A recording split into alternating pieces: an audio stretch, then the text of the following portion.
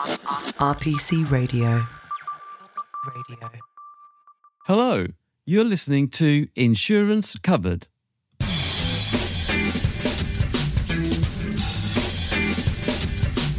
Welcome to the podcast that covers anything and everything to do with insurance. Coming up in this episode. But yes, of course, these scenarios do happen. People being held against their will, loved ones being held against their will, and often in very distressing circumstances and with acutely worried family members or employers. So that dynamic exists, and it's the reason why the insurance exists. My name is Peter Mansfield. I'm a partner in the law firm RPC, and in each episode I'm joined by a guest and we discuss an aspect of the wonderful world of insurance. And this week our guest is Charlie Hanbury, and our topic is kidnap and ransom insurance. Charlie started out as a broker with Aon, specialising in Latin American risks, but moved across to Hiscox in 2007, where he ended up as Head of Crisis Management, Rest of the World. Then, in July 2021, he became Chief Executive Officer of a new MGA, Samphire Risk, which aims, and I quote, to create world-class products that insure against extortive crime, hostage-taking and kidnap, terrorism in all its guises, travel into and within insecure countries and locations, which is what we're going to discuss today. So, Charlie, welcome to the podcast. Thank you, Peter. It's very nice to be here. And I've heard in a previous podcast you say that you fell into insurance. So how did that happen? Well, I was born in Venezuela, and so I had a Spanish-speaking capability, and I'd studied Spanish as well. So I wanted to use a language within my career. I wasn't quite sure what that career was going to be or look like, but I ended up with the opportunity to interview for a job where they said Spanish-speaking was required, but they couldn't say what form of insurance it was because it was confidential. I thought, well, that sounds interesting. And it ended up being a role to be a broker within the kidnap and ransom team for Latin American private clients at Aon.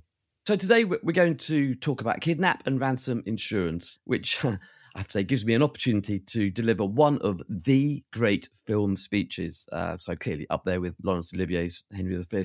So here goes. I don't know who you are. I don't know what you want. If you're looking for ransom, I can tell you I don't have money. But what I do have are a very particular set of skills I have acquired over a very long career. Skills that make me a nightmare for people like you. If you let my daughter go now, that'll be the end of it. I will not look for you.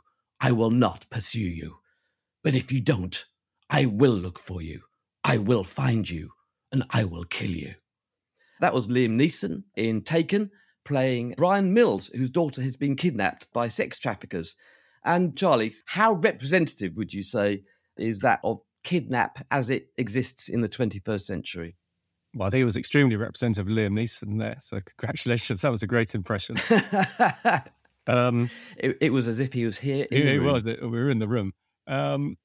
Listen, I think, of course, there are scenarios like that. But I would say the reality is probably a little less glamorous, if that's the right word, a little bit more transactional. It typically tends to be means in countries where it's prevalent as a means of raising funds, normally to support other kind of nefarious industries, for instance, the drug industry. Typically, the kind of negotiation that you would encounter probably wouldn't be in line with how Liam Neeson's talking to kidnappers. Again, probably a little more transactional, a little more cautious. But yes, of course, these scenarios do happen. People being held against their will, loved ones being held against their will, and often in very distressing circumstances and with acutely worried family members or employers. So that dynamic exists, and it's the reason why the insurance exists. But perhaps the traditional kidnap for ransom scenario is something that's less high up the risk register, certainly for corporations. And some of the other things that the policy does are perhaps more relevant nowadays. And just so that we kind of got this in context, kind of how common is kidnap nowadays around the world? So I think there are locations where it remains an ever ongoing issue that people have to deal with. And of course, there are countries always associated with the problem, Colombia perhaps being the most famous. But in the last decade or two, consistently, we've seen problems in Mexico. the drug cartel activity have a very sophisticated, well-embedded ability to carry out this type of crime. You've got other countries too where the dynamic's similar, big disparities in the social structure between rich and poor. Anywhere really where you find that dynamic, you find that the scourge of kidnapping. Country of my birth, Venezuela's kind of had on and off problems, and you get flare-up points from time to time, when we saw countries such as Libya collapse, and where you find lack of law enforcement, lack of political cohesion or security cohesion, you often find the problem of kidnapping and extortive crime. And before this podcast, I was kind of looking at the origins of the word kidnap, and it's often the case it's not entirely clear, but it appears to go back to the 17th century and possibly referred to the seizing or the napping of children or kids, kidnapping. And these kids would then be smuggled to work on plantations in the Caribbean. But kind of during the 19th century, the word kidnap expanded its meaning to start referring to the seizure of anyone, adult or child. And in effect, it became simply another word for abduction. But despite the ancient pedigree of the concept and the word of kidnapping, most people, I suspect, would assume that kidnap and ransom insurance is kind of a relatively modern type of insurance, kind of the last 10, 20 years or so far. So would they be right in that assumption? Yeah, absolutely. But actually, the earliest example I've come across of a kidnapping, in the sense as to how we understand it, was Julius Caesar by Sicilian pirates. And when the ransom demand was made back to Rome, apparently he was insulted at its low level. Anyway, apparently he had a cordial enough relationship with these pirates, but he vowed that once the ransom be paid, he'd come back and slaughter them all, which he did. So that's the earliest example I can find of kidnap for ransom in its purest form.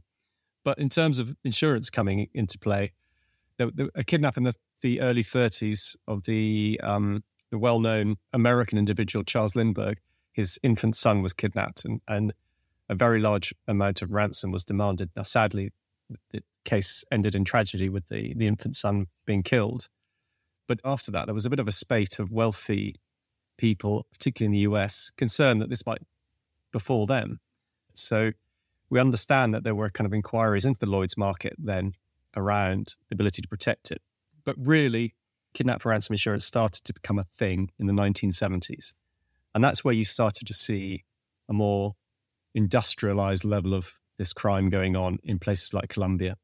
And aligned with that, you started to see particularly British firms of kind of ex-military, ex-special forces intelligence types creating businesses who put forward as a proposition specifically the ability to help out families who had loved ones being kidnapped. And very quickly, I think it was realized that if you aligned the expertise of these kind of crisis responders with an insurance product, you had the ability to help people, but also protect their financial assets at the same time.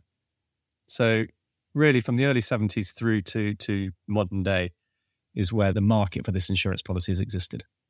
And how has kidnap and ransom insurance sort of really developed? What does it look like now? What's the size of the market? Is it, because I can understand, back in the 1970s, it might be a fairly niche product for a few countries, but is it now a common part of business insurance? I think, if you took an analysis of the Fortune 500 or the FTSE 100 here in the UK, I would fathom that a very high percentage, if not approaching all, of those organizations would buy this type of cover, because the likelihood is they have some form of international footprint. The likelihood is they have a strong risk management culture around duty of care to employees and things like that. But generally, it's still a very, very small niche market. I mean, companies involved don't really publish their involvement in it, and they certainly don't publish how much premium they're transacting. But our estimate would be somewhere between 350 and 400 million US dollars of gross written premium is written for this product annually. But the policies are adapted and evolved to cover many different things now. And most clients that buy it would, as a matter of course, have protection against not only kidnap, but also any form of kind of extortive crime, malicious or illegal detention, including being held by nation states or law enforcement, on trumped up charges. So not necessarily a kidnap scenario, but perhaps more a commercial dispute or geopolitical type issue. We cover people just disappearing for no good reason, general threats against people, hostage situations, hijacking, political and security evacuation, assault. The list of scenarios the policy now covers is extremely broad. They all still fall under that banner of kind of a severe thing happening to your organization or people, not necessarily an everyday occurrence. But it certainly covers much more than just kidnap nowadays.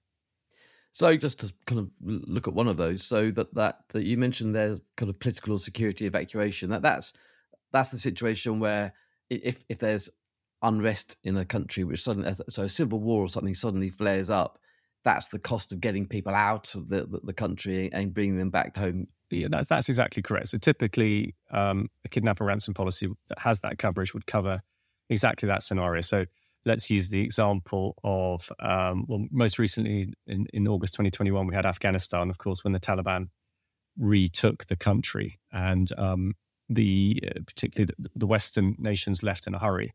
And most of that was admittedly kind of military-led. But you have seen just this year a number of coups in West Africa, and therefore both the paying for the logistics of getting out, because sometimes the logistics are not straightforward. Perhaps commercial airliners are no longer flying, so you have to find alternative means of getting people out. It can be very costly. But it's not just the cost, it's actually having somebody who knows what they're doing in that situation.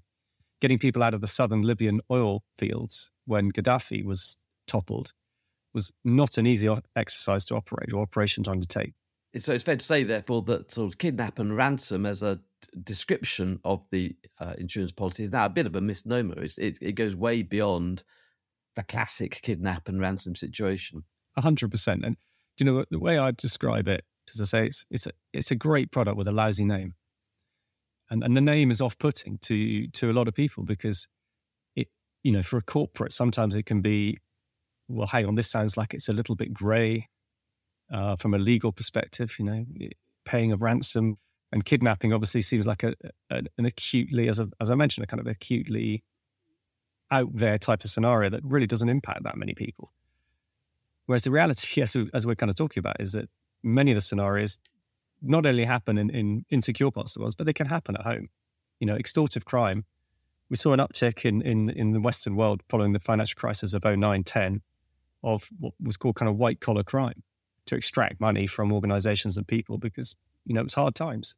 So policy has relevance across so many different scenarios and I think across all different types of territory and sort of stages of economic development of a country. And that leads me on to my next question, which is who buys it? We've already talked about corporates, but does it go beyond that? And kind of why do they buy it? And where in the world do they tend to be located? Is it something which is kind of geographically specific, or do people, as I think you were hinting at earlier on, do the big corporations in particular buy it just because there's of a general duty of care that they owe to their employees? Yeah, definitely. So that, the large corporates, sophisticated risk buyers, dealing with sophisticated brokers who would offer them more or less every insurance under the sun, will have familiarity, knowledge of this, and probably be a buyer of this type of cover. From a kind of private family side of things, Latin America is a well-embedded market. Yeah, I have family down there, and I've heard people talk about it as a tax for living somewhere beautiful. If you're a certain level of society or wealth in most Latin American countries, your lawyer, your accountant, your insurance broker has a familiarity with this product, and it's likely that you would have encountered it. I think where's interesting is those areas of the world which have perhaps not had that dynamic of a kind of embedded kidnapping issue, which has brought the product to their attention over the years. So the African continent, Asia, parts of the Middle East, it's just not so well known. But then we're seeing places like China where there's been a real interest and take-up of this policy coverage as they've started to expand their interests overseas, particularly the One Belt, One Road initiative. And, Chinese nationals being hugely targeted, and therefore evacuation, kidnapping, extorted crime. These are all things they're starting to encounter. So it's not an exponentially growing product, but it's beginning to grow in those parts of the world where perhaps previously it wasn't considered by either corporates or families. So on a very simple basis, if I wanted to buy kidnap and ransom insurance for my family, I could do so, could I? I could come to you and I could just buy a policy for my family. You can do. I mean, it's certainly not like, going on the internet and buying other kind of standard personal lines types of insurances. And, there's a lot of regulation around selling insurance to consumers, particularly in this country. And most of the carriers that are involved in providing this type of insurance don't sell it on a direct basis. So it's not the easiest product to kind of go out and purchase as an individual consumer. But a little bit of research on the internet, you wouldn't go too far before you found an expert that would be able to help you to do that. But typically, again, not without exception, but typically here in the West is really very corporate-led in terms of the purchasing. And we've now talked about the kidnap element, of kidnap and ransom. But so let's move on to the ransom element, because, the payment of ransoms is obviously a hot topic at the moment in the context of cyber insurance because of all the ransomware that's happening at the moment. But obviously the kidnap and ransom market has been around for a lot longer and has had to deal with kind of the morality and the legality of ransoms. So first of all, let's discuss its legality. Is it legal to pay a ransom? I'm going to say yes, but there's a few caveats. Now, the first caveat is if you're paying to a terrorist or prescribed or sanctioned entity or organization. So the payment of ransom to, for instance, Islamic State or Al-Qaeda is not legal in any way, shape or form. But, if you look at the big entities that are involved in the kind of crisis consultancy around K&R, under 1% of kidnappings tend to be by terrorist organizations, as we talked about at the beginning of the call. This is quite transactional. It tends to be criminality that drives it. And so when you come to criminality and the payment of ransom, it's not illegal. So under UK law, the payment of ransom to a non-prescribed or non-terrorist or non-sanctioned entity is not illegal. I believe that was tested at the High Court around Somali piracy in 2009 time. There are a few countries around the world where payment of ransom is specifically illegal. So Italy, for instance, is an example where at the height of kind of mafia problems, where kidnapping was a big modus operandi for them to raise funds, the government outlawed payment of ransom. Argentina and Colombia are two other places. Now, Colombia, again, linked to the problem they had with kidnapping. But the reality is that more ransoms have been paid in Colombia than probably any other country on earth over the years. So, no, I think that I've given you a long answer to a simple question. Payment of ransom is not illegal so long as it's not being paid to a prescribed organization or anything like that. And there are one or two specific examples of countries that have nuance around it. But from a UK perspective, it's not illegal. Okay, so it's not illegal, but is it immoral? Is there any evidence that the payment of ransoms actually encourages criminality? I think that's a much, much harder question to ask. Margaret Thatcher, for instance, went after the K&R industry.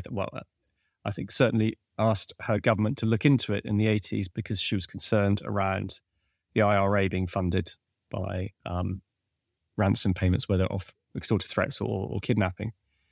I think the answer here is that the K&R industry works very hard to provide knowledge, risk mitigating advice, and all that kind of good stuff to its policyholders. It's in the insurer's interest that a policyholder is not kidnapped, because obviously a kidnap leads to financial loss to the insurer. So just like a household insurer may encourage you to install a burglar alarm or put locks in your windows, K&R industry has a similar approach to sort of risk mitigation. And then actually, if it does happen, I think there's a very strong argument to be said that somebody who's a policyholder who has access to the expertise and resource and help of world-leading consultancy, which most K&R insurers would provide behind their policy to help them to negotiate, ensure that they remain compliant with the law, ensure they remain connected to government if required, where that's required. But critically, that they have an informed negotiation strategy. I think it wouldn't take you long to see that those cases where there's insurance in play, actually, the negotiation is a tougher one. It's a more informed one, and therefore the ultimate ransom paid is a lower one. So I actually think the insurance market acts as a good handbrake on the escalation of ransoms, and I think it acts as a good handbrake on clients putting themselves at harm's way because they're more informed to the risks. And who actually pays the ransom? Is it insurers? No, and that's very clear. It's a policy of reimbursement. So the policyholder must pay whatever is ultimately agreed and then come and seek reimbursement from their policy.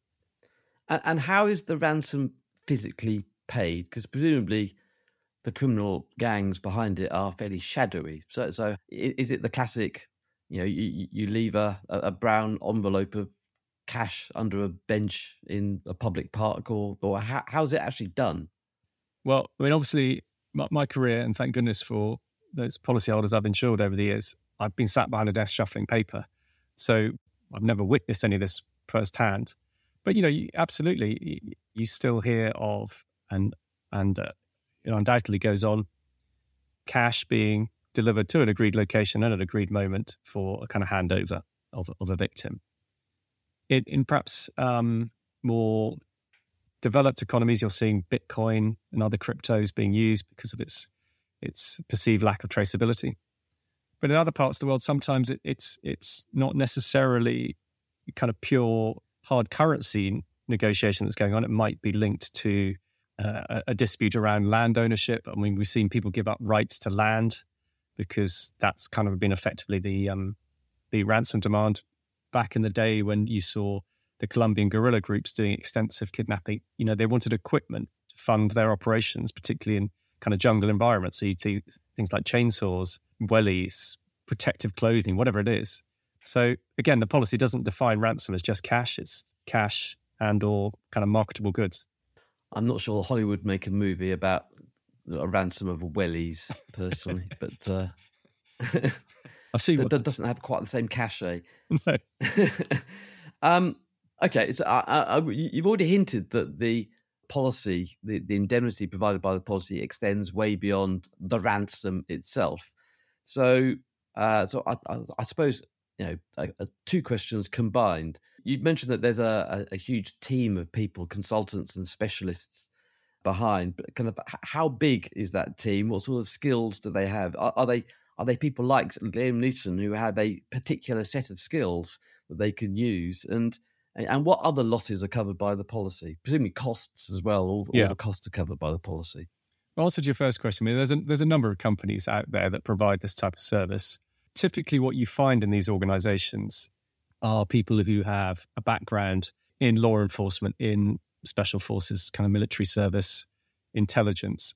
But by no means is that the only kind of background. And I think perhaps what you're seeing is a slight evolution in that type of background. I mean, if you go back 20 years, probably exclusively it would have been military. And now, I've worked in my career with people who've been ex-investigative journalists, sociologists, people from other academic backgrounds. So I think the evolution of the type of individual that does that role is definitely changing. In terms of the other things we cover cost-wise, I mean, there's a myriad. At a high level, obviously the ransom, if that ransom is lost in transit, so obviously if you're delivering, for argument's sake, $2 million and somebody nicks it or it's lost, we cover that reinstatement.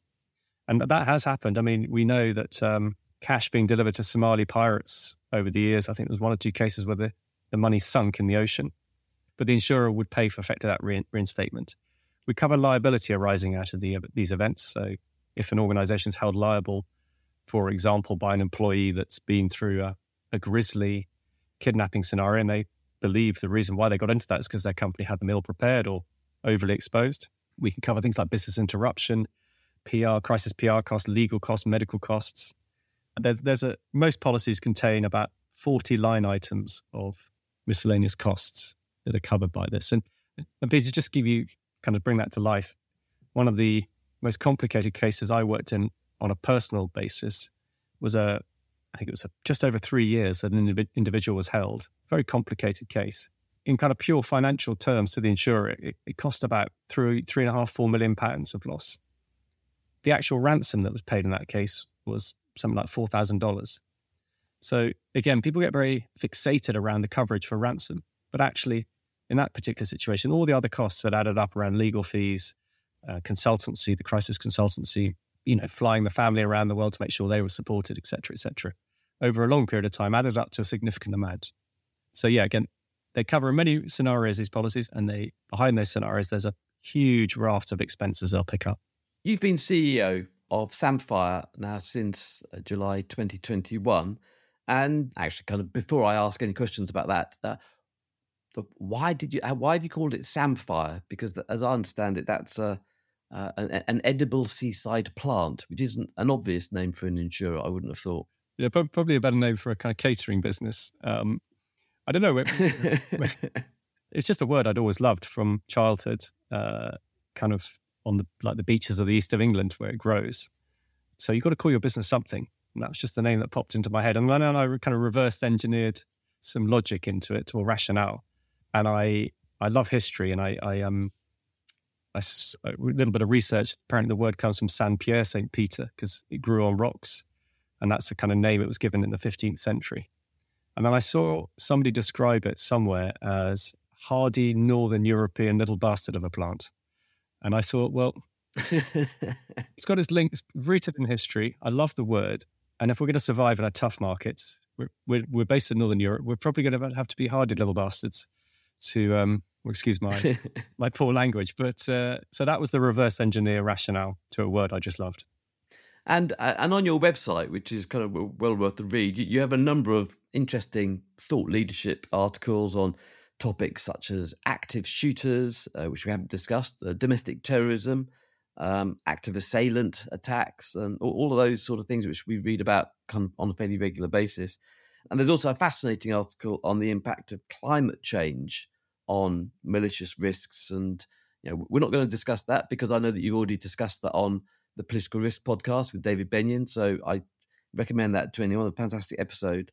But I do want to talk about your article on virtual kidnap, because I found, as a concept, I found that fascinating. So could you explain what virtual kidnap is and kind of the extent to which it's actually insured? Perhaps the earliest examples we used to see were kind of teenagers going to the cinema in the kind of late 90s, early 2000s, sort of the advent of mobile phones.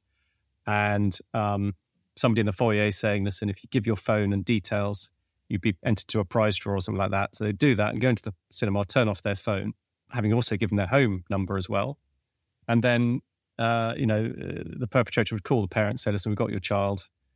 You won't contact them because we've got their phone, it's turned off. You need to pay $5,000 now to have them released. Now, maybe 5 times out of 10, 2 times out of 10, it might work.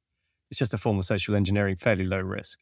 What you now see it evolving to is just a similar means of convincing somebody that you have got one of their loved ones.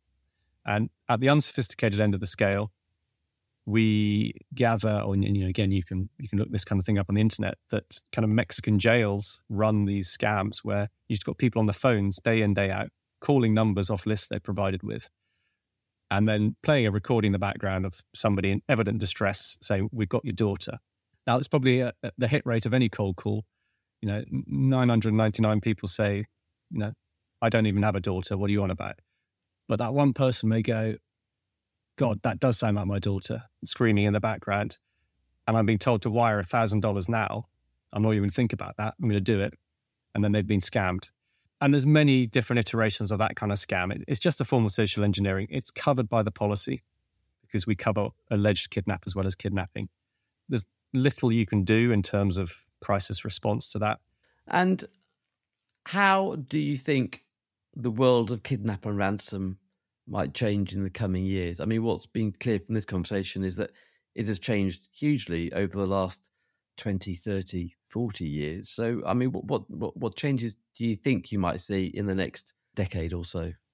One of the things, and it's for good reason, that's held back perhaps the expansion of the market of this product is its confidentiality. The fact it had to, and it's a policy condition, remain highly confidential means that less people know about it. And there's good reason for that, because you don't want criminals knowing that such and such family or such and such organisation is protected by K&R insurance, because perhaps the perception of their value goes up. They're looking at the assets of the insurance company or the assets of the individual. But I think increasingly, as we've talked about, kidnap and the payment of ransom probably makes up under a third of what these big crisis consultancies now do for their clients. So 2/3 is more around extortion crime, complex threats, evacuations. And these are not such sort of confidential issues. So we're seeing an increase in interest, people wanting to have the ability to access expert help and guidance and advice when something complicated, like an evacuation or a malicious threat, comes their way. But actually, the driver for them is not the kidnap angle.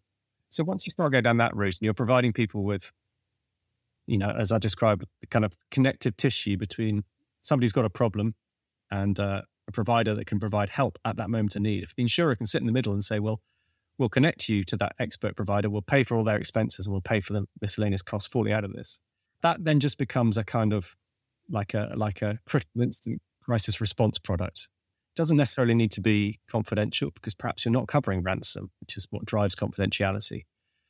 And I think that then becomes a tool by which corporates and families can just better risk manage themselves via an insurance policy, and without that kind of mystique caught up around it that perhaps K&R has. But I think that might start to drive more growth in this product, because it's probably been quite a static market for probably 10 years. And finally, Charlie, if someone is listening to this podcast and is considering a career in insurance, kind of what would you say to them to persuade them that it's a good idea? One thing sticks in my mind. So I worked for Hiscox for 14 years. Robert Hiscox, obviously very inspiring chairman of that business for many years. And I remember him saying, the best thing about the insurance industry is that I could pick up a copy of the Times or some newspaper on any given day of the year, and somewhere in that newspaper, something would have happened that's either directly impacted the business you're working for, but certainly the market in which you operate in. So I think if you've got an interest in the world and geopolitics and economics and all these kind of things, insurance touches everything. That doesn't sound too pompous. Thank you, Charlie. That was wonderful. Thank you so much for your time. RPC Radio. Thank you so much for listening to Insurance Covered, which is an RPC production made possible by Joe Burgess and Mary Mitchell. If you enjoyed this podcast, you'll also love our other RPC podcasts, Taxing Matters, Money Covered, and The Work Couch. Thank you once again for listening, and I hope you have a great day.